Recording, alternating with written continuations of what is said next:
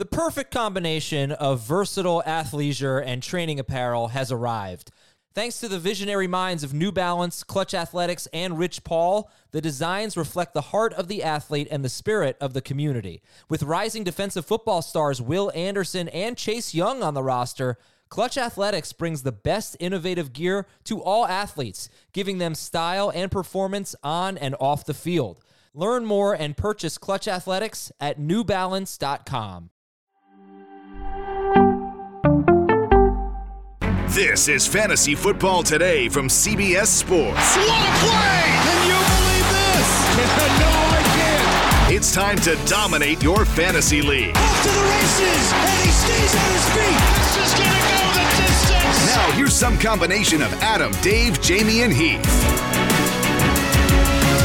It's a 3 for Tuesday. Doesn't have the same ring as a 2 for Tuesday, but 3 episodes today. If you're listening, you're hearing this on Wednesday morning. You hopefully heard our bonus podcast, Dave and I breaking down the Chris Godwin and Julio Jones news for the Tampa Bay Buccaneers. Now you're going to hear about that from Jamie Eisenberg and Dan Schneier. But the crux of today's show is non-PPR, half PPR, full PPR, super flex leagues, 3 receiver versus 2 receiver, 4-point versus 6-point, salary cap leagues, fab leagues, all these different types of fantasy football formats out there.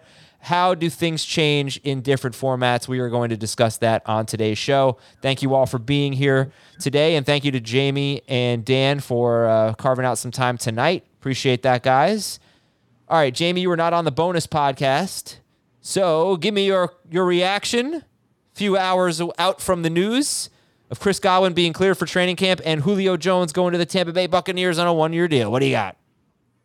Obviously great for Godwin that he's not on the PUP list, which gives you optimism, gives me optimism that he should be ready to go for week 1. He may not be the same Chris Godwin as he's working his way back from this, only 7 months removed from the ACL tear, but clearly he is trending in the right direction, which is awesome. Julio Jones signing, I don't think is going to have too much of an impact on those top 2 guys, Mike Evans and Godwin, but it's going to be an impact. It's certainly going to be an impact to Russell Gage. Godwin's return is certainly an impact to Russell Gage. So Gage goes from somebody, in my mind, that was a borderline number 3 receiver, somebody that you could potentially draft as a starter to open the season, to now more of a number 4 option. And hopefully he will be better than Julio. Julio is 4th on the depth chart for me, fantasy-wise. But I think you could consider him a potential number 3 receiver. If he's anything close to form, anything close to his 2019 season, or obviously of his heyday in Atlanta, my God, is he going to shatter ADP? He's going to ruin everybody else there in Tampa Bay. And could be what we saw at times when Antonio Brown was the best receiver in Tampa Bay, the best receiver for the Buccaneers. Obviously, it's great news for Tom Brady to add another quality weapon, guy that he can, I hope, trust. So, easy top 10 quarterback, certainly top 5 upside. Yeah, it's just, they're playing Madden. They're just taking whoever they want and putting it on the roster, and, it continues to work out for them offensively. Okay, so I did this with Dave. Let's go through the draft with these 4 wide receivers and with Tom Brady. And you both, Dan Schneier is here as well. You can follow him at Dan Schneier NFL, at Dan SCHNEIER NFL. There's a ton of vowels in there. But let's get, all right. Who's the first Buccaneers wide receiver drafted? Is it still Evans, or would you change to Godwin? Still Evans for me. Same. As of now. And does he move down to is he round 3 guy now? Because he's never, he's not a PPR stud. He's a very reliable PPR guy, almost a guarantee to be top 15, but not typically making your top 5 or anything like that. So is he a format specific guy? Like when would you take Mike Evans? So I always thought, and I'm curious to get Jamie's take on this, I always thought he was going a little bit higher than he should have before the Godwin news because of exactly what you said, Adam. I didn't think the offense was going to all of a sudden revolve around him as a major target PPR type of guy. I still think he's playing a similar role within the offense, no matter who's really around him. So with that said, I would still typically rather have him around that round 2-3 turn, even a little bit into round 3. I know that's a little bit, I guess, bearish on him, but ultimately, for me, what you said, Adam, is true. Not only does he not have a huge history of a massive role from a target standpoint, does have a little bit of an injury history. It hasn't been recency bias wise. It hasn't been popping up lately, but he's still the first Bucs receiver for me off the board. But I wouldn't take him in round 2 where he's going right now. I would agree. You know, I have a tough time with the group of Deebo Samuel, AJ Brown, Same. Tyreek Hill, and I'll throw Michael Pittman and DJ Moore in that group. And Mike Evans was clearly ahead of them prior to this, and now he's in that jumbled mix. So I can't believe what I'm about to say, but I would draft in PPR Michael Pittman ahead of Mike Evans. Yeah, me too. I don't think I'm going to. He's still early round 3, but he's now gone from late round 2 to early round 3.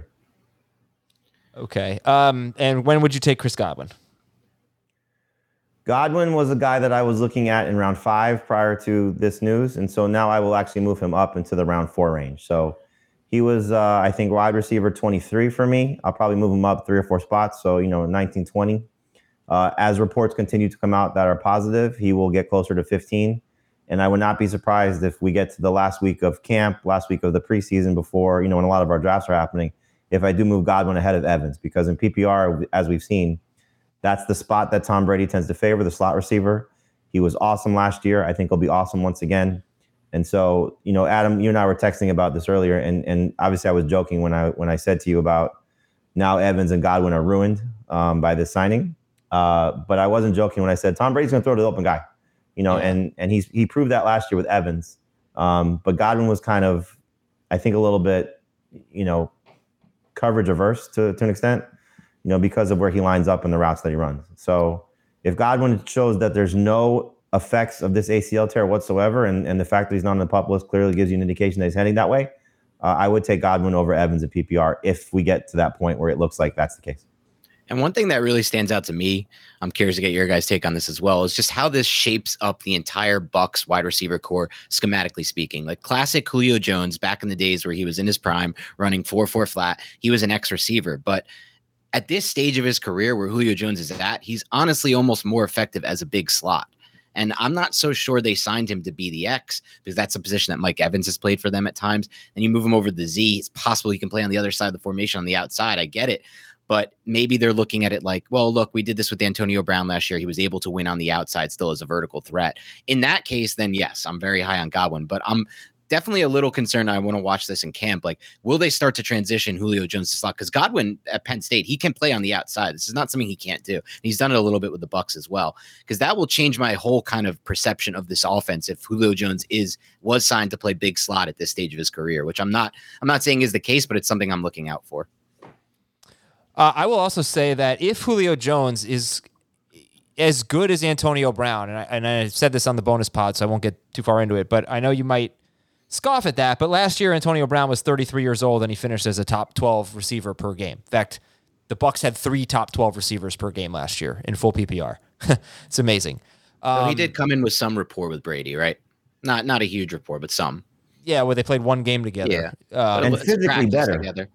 Yeah, right. Yeah, That's the difference. As Dave better. said, Dave pointed that out, Yeah. that Brown wasn't dealing with a bunch of injuries. But I think before he got to the Bucs in 2020, nobody expected him to have the impact that he had. No. And he was a Right. steal, even, I don't know, maybe in the 8th-ish round of drafts in 2021.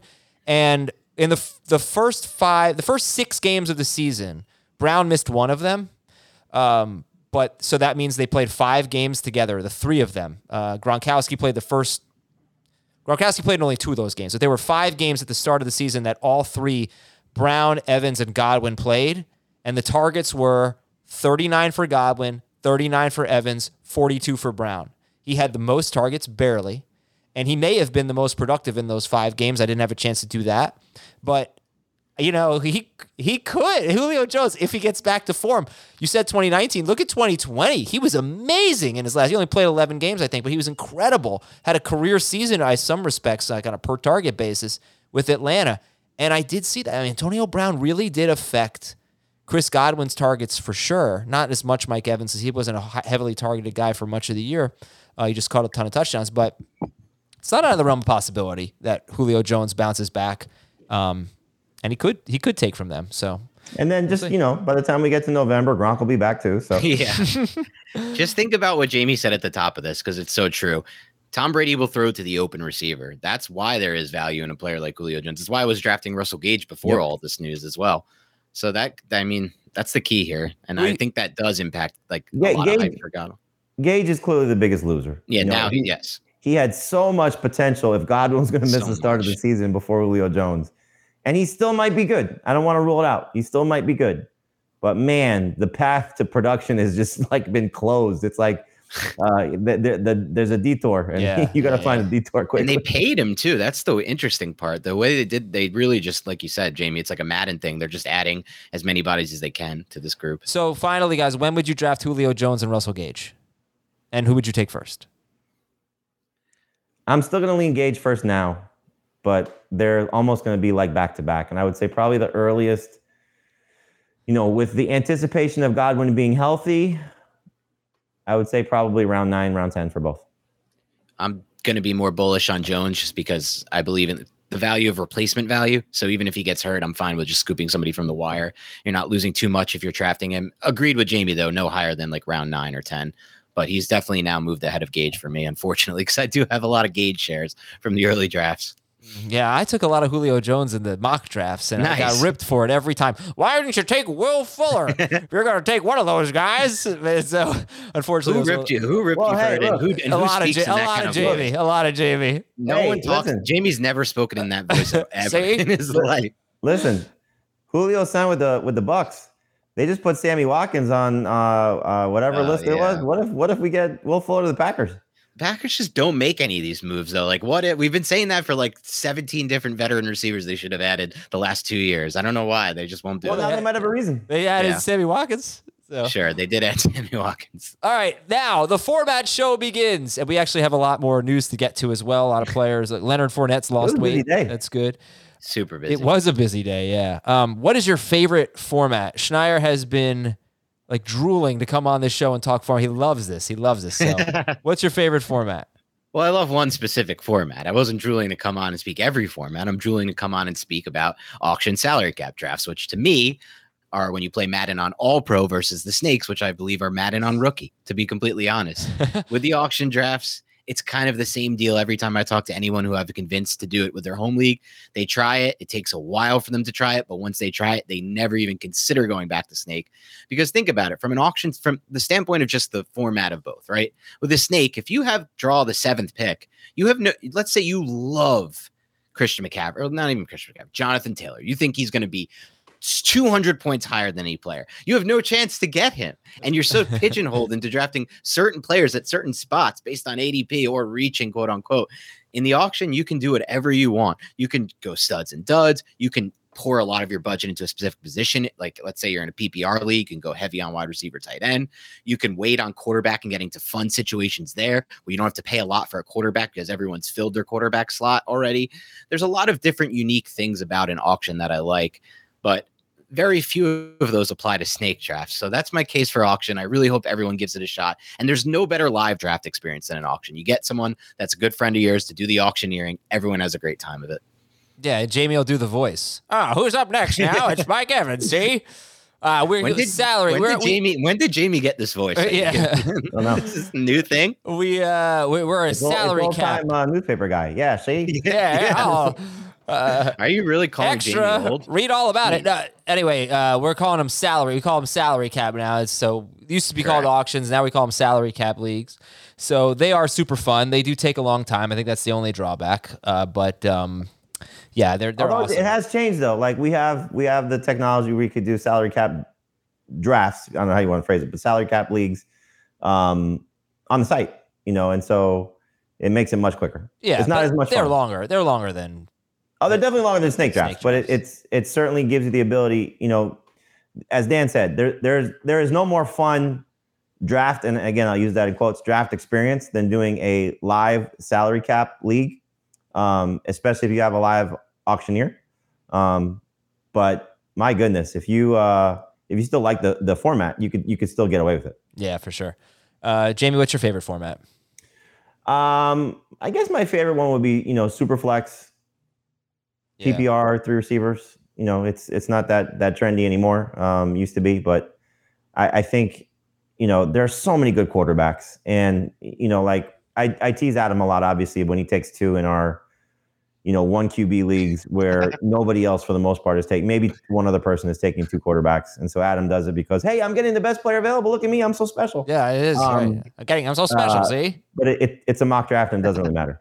In a super flex league, they do matter. And I did a segment today, which, I know you guys will be interested in because it's Daniel Jones with Emery Hunt today on CBS Sports HQ. And we were going over a few player over-unders. And Emery is not the biggest fan of Daniel Jones. Way down on Jones. He said to take the under on his 3,500 passing yards. And I don't disagree with that tremendously. I don't know if he's going to, be a 4,000-yard passer. 3,500. That's well, so Adam, bad. Well, he's baking in that he thinks Tyrod will take over at some point. No, I don't know if it's just necessarily Tyrod. I think there's still the Jimmy Garoppolo rumor. You're getting value, I think, on that. Just some of the scenarios. I don't hate it. But he's what I was saying, Emery was doing the over/under. I was basically just giving the fantasy analysis, and I said he's the type of guy that I like to take a shot on in a super flex or 2 QB league as my third guy because if he hits, because I do think he's going to run a little bit, if not maybe career high based on Brian Daboll's offense, plus whatever he's able to do just in a better offense with a better offensive line, hopefully some healthy weapons. I think he could surprise a lot of people, and so those are the type of guys I have an enjoyment drafting. Right. I'm not going to really draft Tua or Trevor Lawrence or, in some cases, Jameis. You can put Justin Fields in that category too. But even, let's see what, maybe Geno Smith could do. Let's see what, Jimmy Garoppolo could do if he ends up in the right spot. Let's see what, Baker Mayfield does. Those guys aren't exactly going to be the greatest fantasy options, but they'll be fun to use every now and then in the right league. And Superflex and 2QB gives you that opportunity. So I like to, get the most out of what the quarterback position is because it really just doesn't get as much use in a 1 quarterback league as it probably should. Yeah, it's the most important position in real football. So why in a 1 quarterback league, it feels very limited because like you said, you're not even considering drafting guys like Tua. They're on the waiver wire and you can go even lower than that. Now, every single player at that position, the most important position in real football, gets assigned an actual value from a fantasy standpoint. You have to evaluate what they're worth. So to me, that just...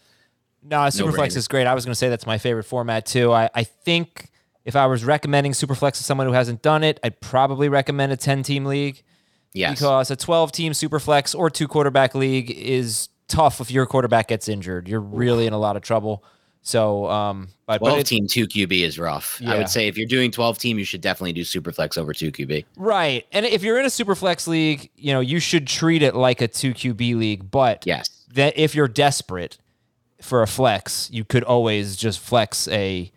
And you know what? Why don't we just make our 12-team 2 QB league a super flex league? I think I might. Yeah, should. By the way, real quick here, I'm not a Daniel Jones guy. I promise. If he plays 17 games, he is definitely going over 3,500 yards. That is so low. Yeah, but that's part of it. If he plays 17 games, he's injured every year of his career. He was on pace for 37.50 last year. Elijah Mitchell's over/under is 900 yards rushing, and so for me that was an easy under because I'm banking on what we've seen history of the leading guy not staying healthy and not finishing the year, back to back. Plus you have different bodies in a running quarterback.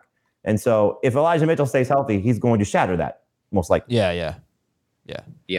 Okay. So a couple things to promote real quick. I think the first one I'm going to promote. Only a few days left. Please vote for us on podcastawards.com. And I'll leave it at that. Fantasy Football Today, the video version, is coming to CBS Sports HQ near you. Anyway, if you download the CBS Sports app on your Roku, on your Apple TV, on your whatever smart device you've got, you can watch CBS Sports HQ 24/7. This is a 24/7 sports streaming network that's not got the screaming head. I won't even say talking heads, the screaming heads that you see on the other networks that are just filling your brain with nonsense. This is really smart sports analysis and coverage. It's highlights. It's kind of old school. It's for real sports fans. Good gambling advice, great fantasy advice. But Fantasy Football Today will begin next Monday, right? Jamie? Next Monday, 12 o'clock Eastern. Honestly, the most screaming that you'll get is our show. It's a very fun show. The usual me, Dave, and Heath yelling at each other. It's going to be fun during the month of August because we have a lot of our guys, our NFL guys are at camps, so Pete Prisco is going to be with the Bucs tomorrow. So, forget about our show next week. Pete's going to be, boots on the ground with, everything that's happening there with Julio Jones and Chris Godwin. It'll be a lot of fun reporting there. He was just in Jacksonville with Trevor Lawrence and Christian Kirk and Travis Etienne. I'm surprised, Adam, you didn't reply to my tweet where Etienne told Pete he's in the best shape of his life. I didn't see that. And then Josina Anderson and Brian McFadden were just out in Las Vegas with the Raiders, and they're the ones. It's funny how NFL news has changed. They're the ones that got Davante Adams to say the quote that's been making the rounds everywhere about who the Hall of Fame quarterback is. It was in an interview with the two of them. So our guys do a fantastic job. I'm sure Jonathan Jones will be out, in some places. I'm trying to think of our other NFL guys. Danny Cannell, Brady Quinn, I'm sure they'll be doing stuff, So we're going to have every, for the most part, every camp covered. And a lot of that will be on our show. Again, Monday, noon Eastern, CBS Sports HQ. News and notes. Leonard Fournette is back to 245 pounds. Are we back to being comfortable with him in the middle of the second round? For me, 100%. I think if you look at the workout video he posted too, like people are like, oh, it's still 245 pounds. He's a huge athlete. A big dude. He's a tall running back. Like he carries that weight a lot differently. In that workout video, he didn't look even close to out of shape. So to me, I was buying the dip. So, and I still like him a lot, but there is some concern now with all the weapons the Bucs have added, at least for me, that there's going to be a little bit less of a target share for him. Yeah, I think, this was one of those stories like you want other people to buy it if you like the player. Yeah. And you like the situation. And for me, I never moved him. Yeah. Yeah. Well, he was 260 pounds. You weren't going to move him anywhere. That's true. Well, unless I held a donor or something, maybe. Trey Lance, San Francisco is going with Trey Lance. They are moving on to Trey Lance from Jimmy Garoppolo. And is that what you needed to hear, Jamie, to move him up in your rankings? You're not going to like this, but he's in my top 10. Love that. Ahead of, this is the one you're not going to like. I have him ahead of Joe Burrow. Daniel Jones. Oh, yeah. I think I'd take him. Well, I definitely in 4-point. I don't know about Burrow. I don't think so. I think I'd stick with Burrow. I know you'd take Burrow. Look, most people are going to take Burrow. Every year somebody makes the jump. Who's more likely to make that jump, at least the quarterback position from that QB2 range? Who's more likely than Lance? In a 6-point league, Burrow is more likely. Plays in 6-point passing leagues are pretty rare, though, Adam. Not for us. Not on CBS. That's our standard. So, I mean, outside of that, I think ESPN standard is 4. You know what? I'd love to take a little straw poll here. We have 98 viewers. I'd love to take a straw poll here. What do you think? No, I'm just curious. I think more people probably play in 4 than 6 overall, but on CBS, I would say it's more 6 than 4. We get, the mentions of our emails when a lot of people say it's a 6-point for passing touchdown league. I just said we get a lot. People mention that. I think more so than they do the other way because I think it's more what Dan says. I think the majority of the fantasy community plays in 4 points for passing. We don't. Someone's CBS saying that Yahoo is 6. Look at this. Yahoo is not 6. Look at this straw poll. 6. Yahoo is not 6. It's just false information. Who's in here? Like Satan? This is 6, 6, 6, 6, 6, 6. 1, 4, 2 4s. This was a mistake to open it up to the public. No, honestly, tonight. I was curious. I really don't know. But no, I think there are very, very few quarterbacks who have been top 5 in 6-point per passing touchdown leagues without 30 Adam almost gave out his passes. social security number there. Without 30 touchdowns. What was that Azer stat? Without very few quarterbacks have been top 5 without 30 touchdown passes. So I don't see Lance getting to that. Gus Edwards is questionable for week 1. And, not sure about Dobbins right now, but they signed Corey Clement. We'll see how this plays out. Clyde Edwards-Helaire is on the PUP list. All right. Hopefully you're not drafting today, but if you were, is it time to take Ronald Jones ahead of CEH? Well, Dan did take Clyde Edwards-Helaire ahead of. I took him like the 8th round, guys, and this was a full PPR league. I still believe in Clyde Edwards having a little bit more of a role in the passing game than he has had close to at any point in his career. Obviously, remember, he was a big pass-catching specialist type at LSU. That was his calling card coming out. That's why Andy Reid said, I feel like I'm drafting Brian Westbrook all over again, which obviously is not going to be the case. He's a tick too slow for the NFL game as far as overall. But We've heard and we've read about the Chiefs going back to some of the old Reid ways as they lose Tyreek Hill and try to adjust their offense. And that means more running back screens is a big part of their game. So I do think it's going to be still part of that, a bigger part of that offense. And look, you're still getting a back in one of the best offenses in football where there's really, I know McKinnon is back in the mix, but as far as red zone goes, I still feel like it could be Clyde mixing in with Ronald there. I don't know. Around 8, I was okay with it. Yeah, but another who would you take? Red flag. Yeah. It is. I share Dan's optimism to a certain extent that I'm still hopeful because look, Ronald Jones has never taken advantage of his situation. He had a good stretch of games, when Leonard Fournette missed time, but really that's it in his career. McKinnon took advantage of the situation last year, but we know what his history is. But it's the fact that he just every time it feels like Clyde Edwards-Helaire has an opening to do something. Something happens, and this could just be the next thing that happens. And the reports are that's minor, so I wouldn't blow it out of proportion. But for me, it's more about not necessarily Edwards-Helaire being the best Chiefs running back. So I still draft him first now. It's about comparing him to the guys that he's going around. And it's at this point, what's better for your fantasy roster? A Tony Pollard, who may have not as many touches, but could have as many catches if his role is there. Kareem Hunt, we've seen what he's capable of doing. Chase Edmonds, and the potential upside there, those type of guys, you may just have better value with those guys as opposed to the CH. All right, listen, we're getting way too long in the show without getting to the formats. So, Jamie, let's run through the notes. What? It was a busy day today. It was. Yeah. Let's training camp, baby. Run through the notes, and you can give me just a quick thought on all these things. Sterling Shepard is on the PUP list. Not surprising. Good news, though, for Tony, that he's not, Golladay, that he's not on the list, on the PUP list, and maybe even Wan'Dale Robinson. But yeah, Shepard's tough to draft. Deebo Samuel and DK Metcalf reported to camp. They've got some contract issues going on there, but they reported to camp. Tennessee is happy with Treylon Burks' conditioning. So you've had Burks still ahead of Woods, right? Yes. I'll lean toward the younger player here, the healthier player, and the guy with more upside. Marquise Brown is on the NFI list, the non-football injury list. He has a hamstring injury. What do you think about that? Not great, but nothing to panic about, So, again, it depends on which camp you're in, that Marquise Brown will be the best Cardinals receiver, regardless of DeAndre Hopkins returning, or if you're expecting just a 6-week window of Marquise Brown being, very good and then falling back to earth a little bit. So, depending on which side you are, this will sway you a little bit. The Colts could re-sign T.Y. Hilton. I don't think that would be a big needle mover for us. Nope. Chris Carson is retiring due to a lingering neck issue. He had a terrific career, and sorry to see that, but Chris Carson is retiring. Joe Burrow is going to kudos to the Seahawks, by the way, for giving him some money. Not necessarily just kicking him out the door. Joe Burrow is going to miss a little bit of time with an appendectomy. He'll have an appendectomy, and that sounds painful, but he'll be back soon. Bill Belichick says Mac Jones has shown tremendous improvement, and Jameis Winston is going to participate in team drills when training camp begins. Jamie, who would you rather have, Mac Jones or Jameis Winston? Jameis Winston. Okay. How about Mac Jones? Daniel Jones over Mac Jones. Ooh. Okay. 100%. All right, then. I won't keep asking about Mac Jones. We'll take a break here. When we come back, we'll get into formats, try to read some emails as well at fantasyfootball@cbsi.com. We'll be right back on Fantasy Football Today.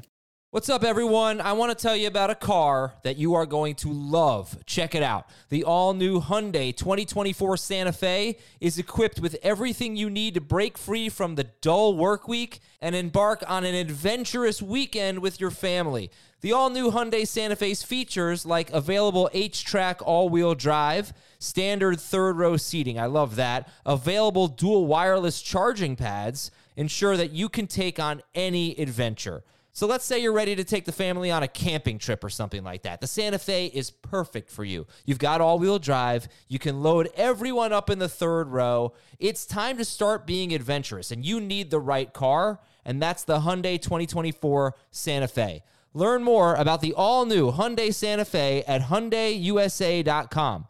Call 562-314-4603 for complete details. Okay, picture this. It's Friday afternoon when a thought hits you. I can spend another weekend doing the same old whatever, or I can hop into my all-new Hyundai Santa Fe and hit the road. With available H-Track all-wheel drive and three-row seating, my whole family can head deep into the wild. Conquer the weekend in the all-new Hyundai Santa Fe. Visit HyundaiUSA.com or call 562-314-4603 for more details. Hyundai, there's joy in every journey. All right, let's talk about non-PPR versus half PPR versus full PPR. And also, if you want to participate in our Twitter poll, my Twitter poll, do you play in 6-point per passing touchdown leagues or 4-point per passing touchdown leagues? So I've got 4 options: 6-point, 4-point, both, and neither, because some people play in 5-point leagues. Right now, it's 6-point at 43%, 44%, 4-point at 38%, both at 17%. So Stand corrected. We'll see. It's early. And remember, these are going to be a lot of CBS users. So True. Okay. So I'm going to give you a format, and you tell me a basic strategy. Someone who's playing fantasy for the first or maybe the second time, played one or two, they need some help. Dan Schneier. Hey, Dan, I recognize you from the show. You're that weird Giants fan. You're the other weird Giants fan. I'm playing in a non-PPR league tonight. It's a draft. Sorry, it's a snake draft. What should I do? How should I approach my non-PPR league?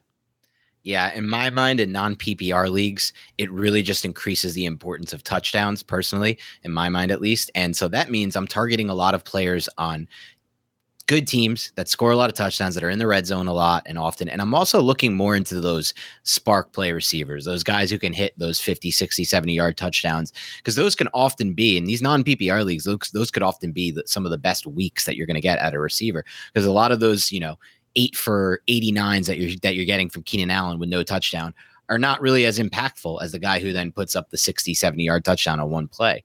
So that's my biggest change. I'm targeting players who are on really good high scoring teams in the red zone a lot, and big play receivers. And I'm also prioritizing running back like I never do, because personally I'm a very heavy wide receiver drafter. I'm a big believer in getting a lot of receivers, filling your flex with a receiver almost always. When I go to non-PPR, it changes everything for me. I feel like it's almost a race to get the running backs, and I'm prioritizing them in a different way than I ever do. So those would probably be my 3 biggest changes.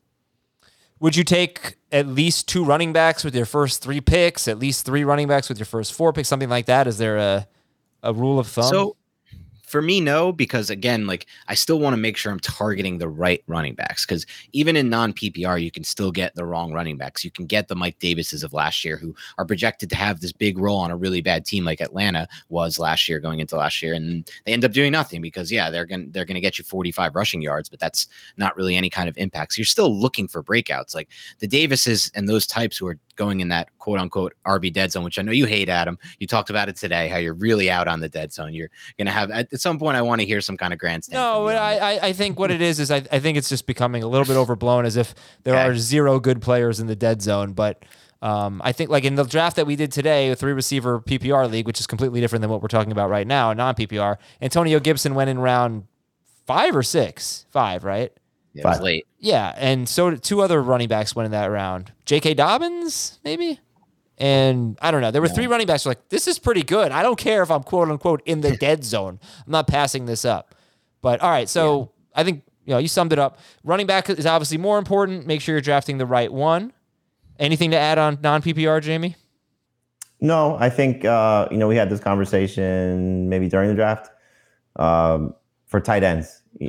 Guys like Pat Fryer with Dawson Knox, similar to what Dan is saying, you're looking for touchdowns a little bit more. So that changes things for comparatively to somebody, let's say like a Cole Kmet. All right. I'll be a little bit of the outlier here, and I'll just say that there is 0 chance I'm not walking out of there is a 2% chance. I'll say a 2% chance I'm not walking out of a non-PPR 12-team draft with fewer than 2 running backs in my first 3 picks, because I don't want to get in that dead zone. I don't want to rely on that. I want the best running backs and the proven ones. And here, just to go back to the mock draft, we did a non-PPR mock draft last week just to give you some examples of this. I started running back with McCaffrey and Fournette, picking from the number 2-3 spot.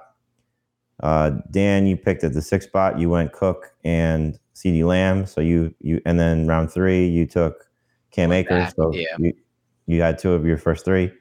Adam, you went Chubb and then Diggs. and then Dobbins. So again, you followed that strategy as well. I was so nervous right there. I was like, oh my God, if I didn't take 2 running backs with my first 3 picks after the proclamation I just made. I think if I remember correctly, just as I'm looking at it, Will Brinson did not take a running back early. That's right. Oh, no, I'm sorry. He did. He went Jamar Chase, Aaron Jones, and T. Higgins, Chris Godwin. So he only went 1 running back in his first 4 rounds. A lot of PPR. A lot of PPR guys there, too. I couldn't do that, yeah. And I don't think that makes you an outlier, Adam, because I think that's pretty much what me and Jamie subscribe to. While I don't want to go 3, 4, 5 running backs in that dead zone, 2 of the first 3 picks I will in non-PPR, I want those to be running backs for sure. Right. Okay. I'm sure Jamie, would you agree with that? Yeah, I mean, I think if I remember correctly, let me just look at it. I think I was probably planning on Fournette or Barkley because it went Fournette to me, Samuel 23rd, and then Barkley 24th. So I was probably taking either Fournette or Barkley, whoever was there. I think it's interesting to see if I remember just writing this. I think it was. I should go back and find the story. I'm sorry. I don't want to speak out of turn, but just looking at it, the first 8 picks were all running backs in that draft. So it went Taylor, Henry, McCaffrey, Eckler, Harris, Cook, Mixon, Chubb, and then it was Kupp, Jefferson, Chase, Kelsey. Let's talk half PPR now, and maybe now I should give the numbers that I sent to you guys before the show, which is really eye-opening stuff here. So, by the way, I refuse to look at any more notes from you. Unless you treat me like the Cardinals are treating Kyler Murray. So you pay me every time I look at the notes that you send, and then I will look at all the notes. Okay, but it's going to be in your contract. You have to look at the notes. This is all way above Adam's pay grade. Paying Jamie is definitely way above my pay grade. Exactly. I you can't control what Jamie's getting paid. So here, what I did was I looked at the top 36 finishers in non-PPR, half PPR, and full PPR in each of the last 3 seasons, and I took out quarterbacks. So the top 36 running backs, wide receivers, and tight ends in the last 3 seasons in all total formats. Points? What's that? Total points or points per game? I did total points, yeah. And one thing that really stood out was in non-PPR, look at this transition. I mean, 2019 was just a bad year for wide receivers, but if you just look at the top 12 players, in 2019, 11 of 12 were running backs. In 2020, 8 of them. In 2021, 7 of them. So that 2019 season is an outlier. But last year was a bad year for running backs, I'll point that out. But 2019 was terrible for wide receivers, so you can keep that in mind. But anyway, looking at the top 36 players, and you're thinking, who should I take in the first 3 rounds? Well, here's how it breaks down. In non-PPR, there is a slight edge to running backs. There have been 18, 19, or 20 running backs in the top 36 picks. In each of the last 3 years, there have been 14 to 16 wide receivers and 1 to 2 tight ends. So not a surprise. Edge to running backs, 18 to 20 running backs, 14 to 16 wide receivers, and 1 or 2 tight ends. Half PPR, though, it starts to flip. That sort of slight edge at running back goes to wide receiver. In the last 3 years, there have been 19 or 20 wide receivers drafted or finishing in the top 36. There have been 14, 15, or 16 running backs, and there have been 1 to 2 tight ends in the top 36. So it's almost an exact flip of running backs versus wide receivers in non-PPR and half PPR. Full PPR was crazy. I knew it was going to be an edge to wide receivers, but not like this. In the last 3 seasons, there have been 14, 10, and 12 running backs. That's especially noteworthy in the last 2 years. Like I said, 2019 was a bad year for wide receivers, but only 10 and 12 running backs in the last 2 years have finished in the top 36 of overall players. 24 and 22 wide receivers. It's basically double the amount of wide receivers that have finished top 36 compared to running backs. And there have been 2 or 3 tight ends that have finished top 36 in full PPR in each of the last 3 years. But I knew it would be pro wide receiver when you looked at who finished as a top 36 player, but I didn't realize it would be twice as many wide receivers as running backs over the last 2 years. So that really jumped out at me. And I don't know if that's going to stick or what, but you are now armed with that info, folks, and you can do whatever you want with it. So how about half PPR versus full PPR? Jamie, what's the difference there, half PPR versus full PPR? I think honestly it comes down to a player-specific thing, because Derrick Henry is a good example of this because he's not going to be a dominant pass catch. Maybe he gets to the 35 catch threshold like he was trending toward last year, 18 catches through his first 8 games. So if he continues on that type of pace, then clearly that boosts up his value. But what you're drafting with him, you're drafting for his touchdown potential. So, when it comes down to the guys that sort of their numbers get swayed by the type of role that they have, so James Cook pushed up in PPR, probably a little bit down in half PPR because, again, the catches aren't as impactful. Nyheim Hines catches aren't as impactful. Deontay Johnson necessarily versus like a Mike Williams. Clearly, the touchdown potential for Mike Williams is going to outperform that. So it comes down to, I think, how you build your team. You're kind of start to finish. And when you start to get into certain conversations, I typically will lean PPR when I'm looking at that in terms of grading the player or how I'm looking to target players. But it kind of gets, skewed a little bit depending on what part of the draft you are, what you need for your team, and how you want to sort of, construct your roster. Do you think you go into it you're not gonna say, oh, I have to get 2 running backs with my first 3 picks like I did with non PPR? Are you gonna skew more toward running back early than you would in a full PPR league, or are you gonna kind of draft like you would in a full PPR league? I tend to draft more like I would in full PPR, but I'm not going to pass up. Like Nick Chubb gets boosted up in half PPR than he does more so in full PPR. So if it's between Nick Chubb and DeAndre Swift in half PPR, I may lean more towards Chubb in that regard because again, it's trying to project how many catches Swift will have versus what I expect the touchdown potential to be for Nick Chubb because I've seen it. Aaron Jones versus Chubb, those type of guys where in full PPR, they're certainly better, at least have the higher ceiling because of what their catch potential could be. So again, it's those type of things that come down to, player specific. But I think just in terms of, the start, I probably would look to go running back receiver as opposed to, running back. Okay. So Dan, what would you say about half PPR as you compare it to your full PPR strategies?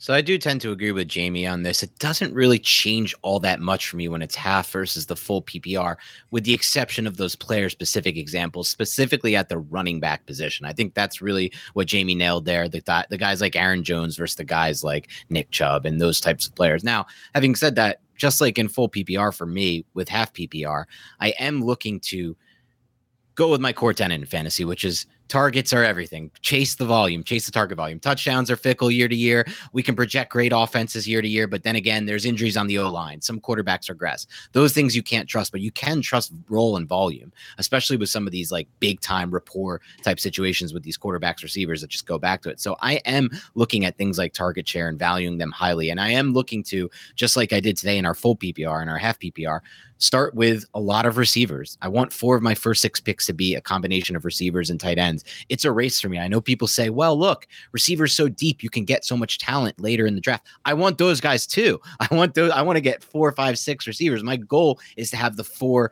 most productive guys in my 3 receiver spots. Even in half PPR, you're going to be like that? Even in half, yes. I'm a hero. I'm a hero running back drafter in half PPR. I'm still looking to get the 1 back. Don't get me wrong. I don't want to go 0 RB, but I'm not looking to get more than the 1 back. I think that honestly, over the years, it's become easier to find serviceable and playable running backs for your RB2 spot than it is to get production out of those back end receiver spots on your roster, wide receiver 3 or flex, because in my mind, in those PPR versions of fantasy, you should be looking to fill the flex at all times with a receiver. And even just the guys like Cordarrelle Patterson that you've been able to find, and there's more examples that you look into over the years, you can find those guys who have some role in the passing game at the running back position and can get you a certain amount of points every week to be serviceable if you have that kind of high end production from your receivers.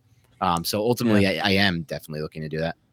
It's a little unfortunate that you don't have Dave on the show because of the way that he typically drafts. And he lied to your face, Dave, like I've never seen before. And you just accepted it during our mock draft when you said you prefer to come away from your draft with 3 receivers and a flex in PPR. That's not what I said. Would you rather have 4 receivers or 3 receivers and a running back? And you said, I would much prefer to have 4 receivers. I asked, would you rather be weak at running back or weak at wide receiver? No, that was at the end. Oh. In the beginning, you asked, what do you prefer? 3 receivers and a flex. Do you want 4 wide, or somebody asked that question. Do you want 4 wide receivers And he told you he wants 4 wide receivers. That was the biggest lie he's ever told in his life. Biggest lie Dave's ever told. You guys are blowing that out of I've proportion. never seen Dave start a draft like that. It could be 2 points and today, per reception, and he went. And then the draft unfolded, and his flex is Elijah Mitchell. Yeah.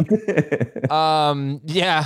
Well, that was full PPR. I'm looking at a half PPR team. No, but the reason I say Dave would be great for this counter argument, because I think most analysts, and I hope most people are drafting, and there's no slight at Dave, because Dave has a lot of success in the way he plays because he's very good at playing the waiver wire and making trades. But he still drafts very heavy toward the running back position. And I don't think format matters to him. I don't think, scoring matters to him. It's the way he likes to build his team. He believes, and he's had, again, success doing this, that he could find wide receivers late. Where I think most people are finding, based on the position, how the NFL treats the position, is you could find running backs late. It's the way I'll just go back to the team I built today. And again, it was PPR. So I came out of my first 6 rounds with 4 receivers and 2 running backs. And I really had planned to go, honestly, I don't want to say 0 RB. I don't necessarily want to say hero RB, but I was planning to go receiver, and then just seeing how the draft fell from there. But when I saw Swift was still sitting there, and after the receivers fell off the board, I didn't want to go Diggs, and I don't think it might be Diggs Adams. I don't think I wanted to do that. But after getting my 4 receivers, which I planned to play 3 of them in a flex, I just started throwing a lot of stock at Ramondre Stevenson and Darrell Henderson. I did that because I had Akers, but Chase Edmonds, and I'm trying to think other guys. Just I had a lot of them. Just with the upside of what they can be and what they could become, in certain situations. To me, that's a much better build. And I think we found that in the PPR draft, and I think you'll find it in half PPR as well, probably not to the same extreme, but we were staring at, and you said this with Clyde Edwards-Helaire, I don't know how many people will say great value on him, but I think he qualifies. In round 8 through 12, there were so many of these high upside type of guys versus the receivers that we were, Adam, I know you like the potential of Kadarius Toney, but you probably took him around too soon. Chris is drafting Jamison Williams. There are just guys and you're drafting this. I resent this so much. You're drafting Darrell Henderson and Isaiah, not you specifically, Isaiah Spiller, Rashad White, sure. and sitting here telling me that those are better picks than Kadarius Toney. Those guys might. No, I don't know if they're better picks. I'm not saying that. I'm not saying that. But I'm saying is, we were bumping up the value of certain receivers comparatively to ADP, and probably comparatively where they should go. Yeah. Because of how much stock was put into the receiver position earlier. Yeah. Which I think is just better builds.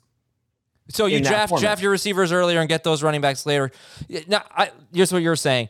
But in half PPR, I want to stick to the topic at hand, right? Half PPR, I just want to go through this draft that Dave did. I'm looking at our June half PPR draft. He had the 3rd pick. He took Derrick Henry.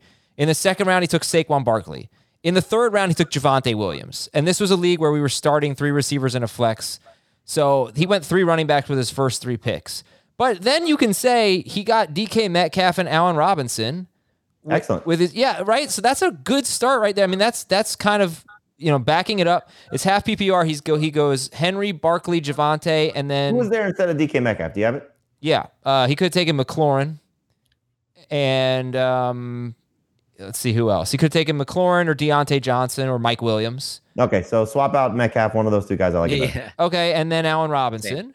Yep. But then my problem is round 6. This is where I disagree with Dave, is he took Devin Singletary, and I just think that's overkill in the half PPR format when he could have taken Allen Lazard or Christian Kirk or, somebody he liked there. Totally. And then he took Dalton Schultz after that, which isn't a bad pick, but now you still don't have a starting wide receiver. So I don't know. I mean, I think Dave, unfortunately, I think he makes it out to be that he's higher on running backs than he actually is, or rather that he's lower on wide receivers than he actually is. Because it's not like he doesn't draft wide receivers early. I think with Dave, I think he went a little too heavy. 1 pick too heavy there at running back. I think with Dave, and this is what I respect a lot about the way he drafts, he does a lot of work on film. Like he watches these college players when we do a ton of good profiles for CBS Sports. Shout out there. Check us out during draft season, fantasy profiles. But he watched a lot of film on these receivers. So he believes in his ability to pinpoint the late receivers and to find values that other people can't find. And he believes that in that position more than he can locate running backs. We've had this discussion multiple times. He feels a lot more comfortable evaluating receivers and running backs on film. And that's just part of his evaluation process. My whole thing is, I think he can do that. But what was that? No, it's just, I don't want to speak for Dave, but that just doesn't matter, because when a running back gets injured, a guy you've never heard of has this amazing opportunity. When a wide receiver gets injured, it just doesn't work like that. So you're not going to find the Amon-Ra St. Browns are much less common than the Elijah Mitchells. Right. So, all right. I'm sorry. I want to move on. I know you're making a good point, but we're so behind. So let me ask you this. Forget about non-PPR. That's just like a different world. When it comes to half PPR or full PPR, what changes your strategy more? Going from half PPR to full PPR or vice versa, or going from 2 receivers to 3 receivers or vice versa? The amount of receivers or the amount of PPR, basically. What changes your strategy more? The amount of receivers by far. 100%. Right, yeah. I figured we were going to say that. So we do a lot of 3 receiver plus a flex drafts. Jamie, if we were doing a 2 receiver plus a flex draft, I didn't see, actually we did that on a Tuesday afternoon a few weeks ago, and I didn't see that much change really. But what would you tell somebody doing that format? Because I will say that I was in one league like that last year. It was only 2 receivers and a flex, and I think I messed up and I think I did it a little bit too much like a 3 receiver league, and probably should have taken maybe one more running back early or something like that. But Jamie, what would you tell someone in a 2 receiver plus a flex league instead of a 3 receiver plus a flex? I would still treat it like a 3 receiver league, but it just changes the flex, so, I think you just come away knowing, okay, as opposed to drafting 4 receivers, maybe in your first 6 picks or 7 picks, you probably just want to get 3, and then you start to maybe stockpile your running back depth, or you look at quarterback and tight end maybe a little bit sooner. But, and again, half PPR versus full PPR will change that as well. But I think it's still in your best interest, especially if it's full PPR, to start 3 receivers, based on what those guys tend to do in the depth of the position. So, and then you just start, again, taking a little bit more of the swing for the fences at the wide receiver spot. I just want to say real quick, just to tie back into, what Dave's philosophy is, at least the way we perceive it to be. When he drafts with us and other people in the industry, I don't think it works as well. When he drafts in his home leagues, he crushes those leagues because of what Dan said. He finds those receivers where and it's not just, and we're not talking about finding guys. He targets the guys that we are looking at in round 8, 9, and 10. He's getting those guys in round 12, 13, 14. So that's where he has a lot of success in his leagues. Not to say again that he doesn't have success in our league. Yeah, he does. Because he does. Right. But it's just different philosophy, I think, when you're drafting against other industry people that are pushing up wide receivers as much as we Right. But in any event, 2 receiver leagues with a flex, I think, again, you treat it more like a 3 receiver league, and you still sort of, build that way. 1 running back early, get value at the second running back spot if it presents itself. But obviously attack those wide receivers, and I think you have a better build that way. Yeah, and play a little bit. You can play a little bit of a math game and think to yourself, quarterback is more valuable. I don't know if you do personally. When it gets to be a really deep league with a lot of positions, that's when I start to devalue tight end and specifically.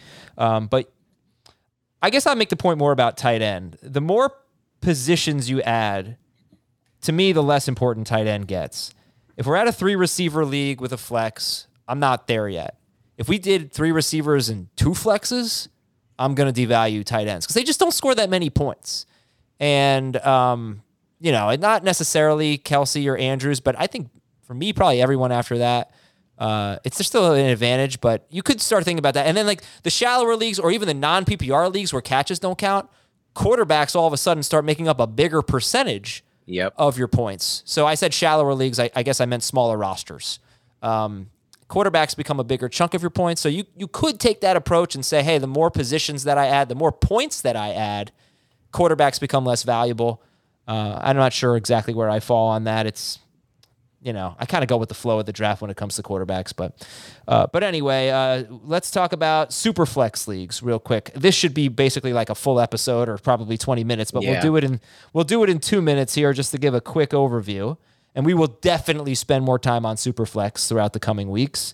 Dan, what do you like to do in Superflex and or 2QB?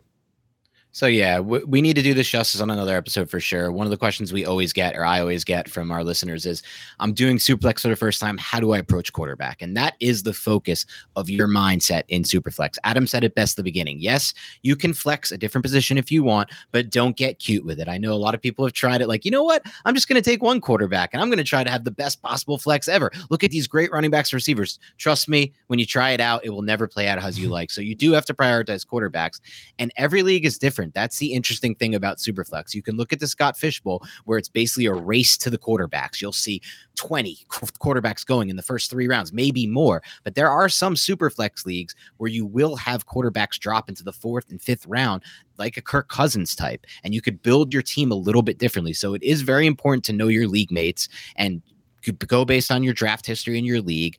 Also, you can think about it. If you're transitioning over to a Superflex league with your home friends, well, take a look at how they've drafted quarterbacks historically. Are they prioritizing the quarterback position even when it was 1 QB? If so, then you're going to want to draft these guys earlier because they are gold. There is a limited supply of quarterbacks. Unlike every other position that you're drafting, this is the only one that runs out of assets. So you do need to get, for me, you need to get 3. I am, just like Jamie said, I'm looking to get 2 quarterbacks for sure that I like, and then I am looking to target a potential upside quarterback 3 like a Daniel Jones. That's one example, but there are plenty. Jameis Winston, Tua, if you want to go a little higher than that.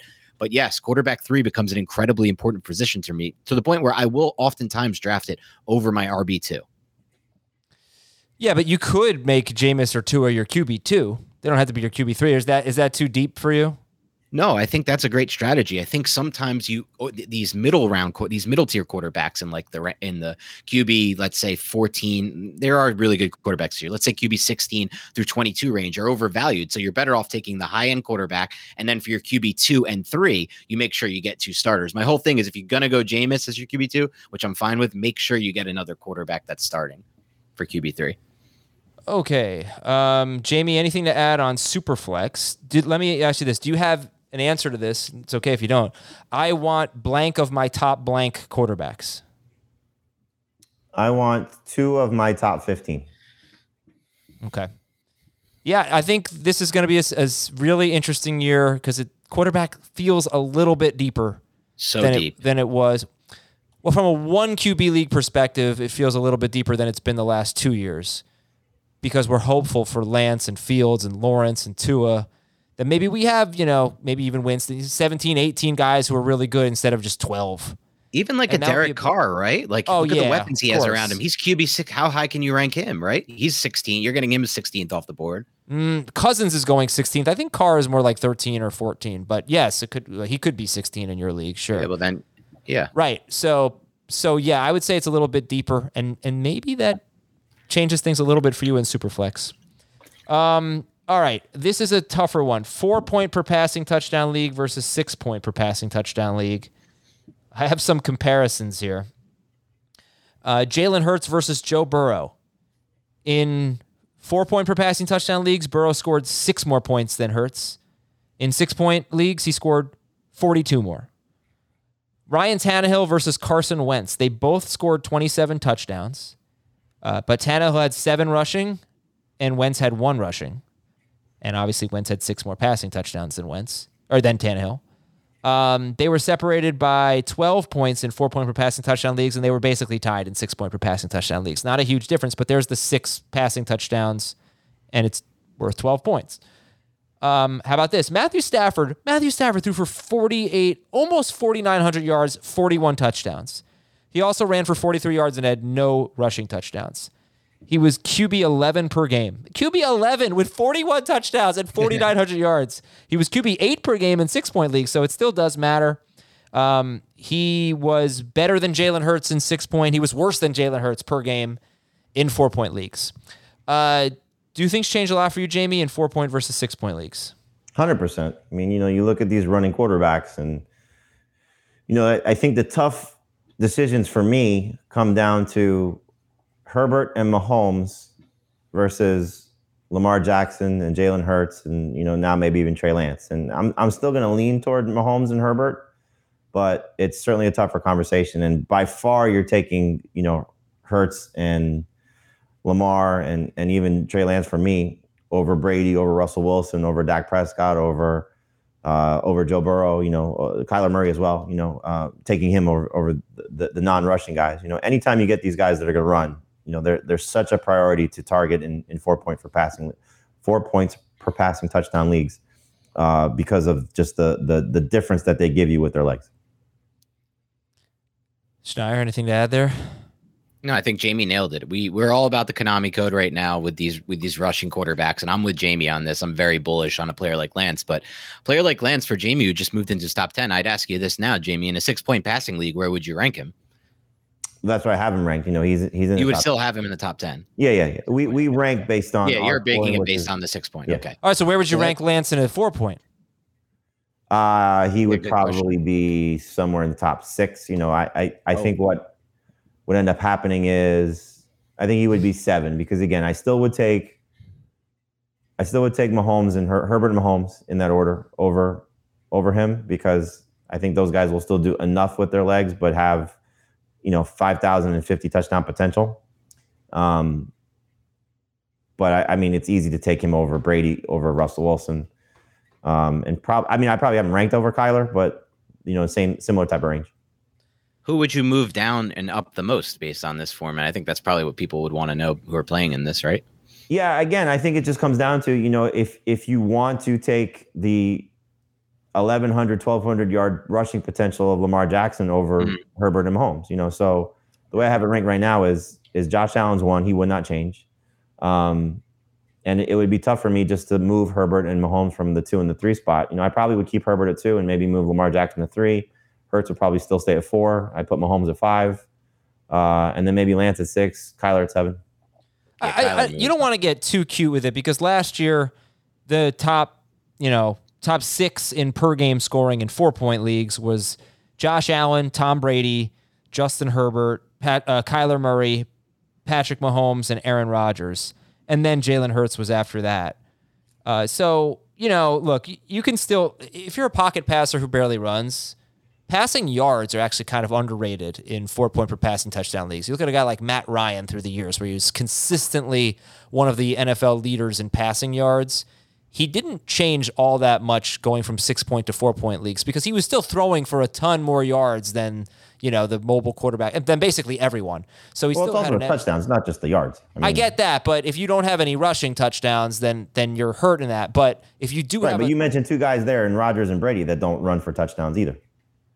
Right, exactly. But Brady threw for 5,300 yards. So, Right, and Rodgers threw how many touchdowns? 37. And he ran for 3 touchdowns for what it's worth, which was, Kyler at 5 in 14 games. Anyway, my point is, it's not like those pocket passers totally stink in 4 point per passing touchdown leagues. You don't want to completely downgrade them. Like I think ranking Lance over Burrow even in 4 point would be kind of, it would require me to have a backup quarterback if I had Lance. Well, I think the thing about it is, and this is what you alluded to a little bit with the depth of the position, and I say this all the time. It's the easiest position to shoot for the stars, to expect the ceiling for a player, because there are so many quality fallback options, and it's very easy to take a shot on Lance and come back and draft a Cousins or Carr. It's very easy to take a shot on Jalen Hurts and get the same type of backup. And even if you want to go extend it to, Lawrence or Tua or Fields or whatever, they may not be collectively as good as Dak Prescott or Tom Brady if those guys do what Brady, if he does what he tends to do. I'm down on Aaron Rodgers because of the receiving core change, but clearly he still has the upside to be a league MVP again, especially dressing up like Nick Cage. So there's still a lot to like about those guys, but if and this is a huge if Jalen Hurts or Trey Lance has the Lamar Jackson season where the passing yards aren't huge, but the rushing numbers are incredible and the touchdowns are there, that's historical. Okay, so let me ask this. And you're chasing history, which is something you never want to do, but that's kind of what you're looking at. What's more likely? Jalen Hurts or Trey Lance having the Lamar Jackson season, or Tom Brady having the 2021 Tom Brady season again when he was again number 2? Brady, right? Sure. So So you could chase Hurts and Lance that all you want, but you could just draft Brady, who was number 2 in fantasy last year, and regardless of format, I totally understand that, and I think the thing that which makes drafting quarterbacks fun is you want people in your league to be chasing that position. You want people to be aggressively targeting quarterbacks because there's going to be somebody that inevitably falls in your lap. For me, in the draft we did today, I think it was round 9 or 10 or 8 through 10, somewhere in there, where Russell Wilson was just sitting there. And it was just so easy to say, okay, I don't love whatever's on the board. I have depth at running back and receiver. I'm fine with everything that I've done so far. Now I'm just going to plug in my quarterback. Typically, I'll wait another turn to do that, but it was just easy to take Russell Wilson as opposed to, okay, now I'll wait out and see what happens with Cousins or Carr, which is the 2 quarterbacks that people that are really following our mock draft see me take the most of. Mm-hmm. But I think you just play the board. It's an easy draft strategy. And this is something, even if you know your league, is going to be aggressive with quarterbacks, okay, so it's not waiting until rounds 8 through 10. It's okay, 6 or 7 you're taking, your starter. And if your league is going to take 2 quarterbacks early because they want to get quote unquote the best value on the board, you can still get a very good quarterback, but you don't have to reach for that position ever. I think that's kind of a losing strategy at this point. Even if you do get a historical season from Josh Allen or Herbert or Mahomes, you're still going to get great quality production, hopefully, from 5 or 6 guys at that position because there's so much talent in the NFL at that spot. All right, listen. One of the goals today was to talk salary cap drafts and fab. We did not do that. I apologize, but we'll do that in a separate show. I'm going to read a few questions here. First of all, Michael Stewart has 2 questions that are related. 1, Adam, are you and Dan in the same house, just in different rooms? And 2, Adam, is that a Where's Waldo poster behind you? That's a good question. No, this is how you know we're not in the same house. This is a Simpsons poster behind me. And Dan doesn't like The Simpsons. He's that one guy in America that doesn't like The Simpsons. So I never said I don't like The Simpsons. I don't love The Simpsons. Well, that's a shame. That's still not good enough. And that's not good enough. We're actually all in the same house. Yeah, we have a big fantasy football house that we rent for 5 months. All right, here's some emails from Jim. How does spending, assuming a $200 budget, change from 10 to 12 to 14 team leagues? Should you spend even more for high-end players in smaller leagues? This is a salary cap question. 100% your spending should go up when the league, if you're playing in a smaller league, 8, 10. And now, having said that, there are still people I've played in a lot of these 14-team leagues that will go studs and duds strategy and spend high end, but the overall price should be higher for the players if the league's smaller. Okay, next question is from Stan. Hey, Jerry, Terry, Larry, and Gary. No idea. Jerry, Terry. All names for Gary on Parks and Rec, or Jerry, or whoever the actual name is. Yeah, good call. Nice. How often does a guy who, quote unquote, breaks out during the fantasy and real playoffs or just late season maintain that breakout the following year? Anecdotally, I feel like I always draft those guys, Sony Michel, Brandon Ayuk, and they don't work out. Basically, just looking for any data on those guys that have 1 or 2 good months at the end of the year and actually maintaining their trajectory. I actually replied to this email. I could say 2 that came to mind in the positive side were Jonathan Taylor and DeAndre Swift. So those guys had 6-game stretches late in the year, and they certainly carried it over in their second seasons.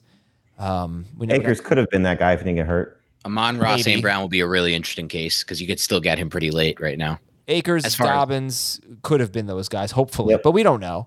Tyler Higbee is the biggest bust example, Higbee, but we weren't really drafting him to be great. No, you're still I know right. somebody who was. Yeah, but the industry he was a mid-round pick. Yeah, he was still late. Miles Sanders is one that pisses me off because the last 6 games of his rookie season were spectacular when Jordan Howard got hurt. I think he was a top 8 running back. And for whatever reason, injury, role, he just has not been able to replicate it.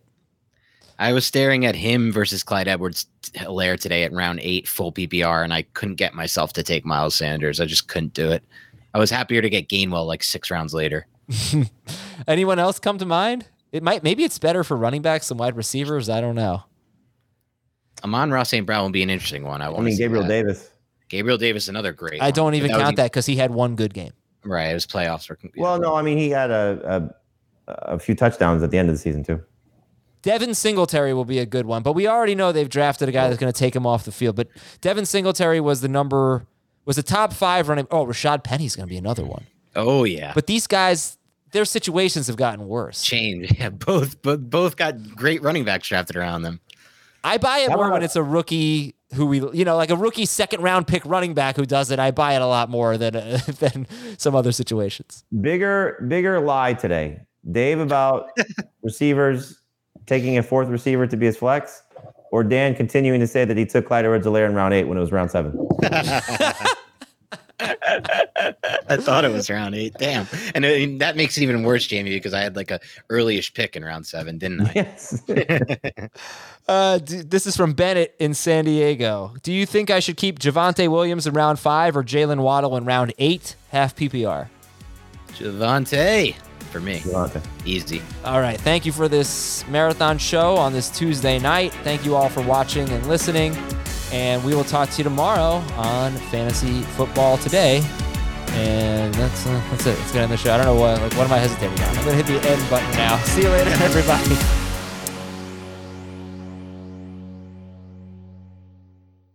It's the NFL offseason, but on Pick 6, part of the CBS Sports Podcast Network, the football season never stops. Host Will Brinson, John Breach, and Tyler Sullivan are joined by analysts like Brady Quinn, Lesia Duzable, Katie Mox, and RJ White to keep you in the loop on everything happening around the league. Whether it's free agents signing with new teams, the all-important NFL draft, or schedule release day, Pick 6 has you covered. As the face of the league changes with every team move and player pickup this spring, Pick 6 is a must listen. Download and follow on Apple Podcasts, Spotify, the Odyssey app, and anywhere podcasts are found.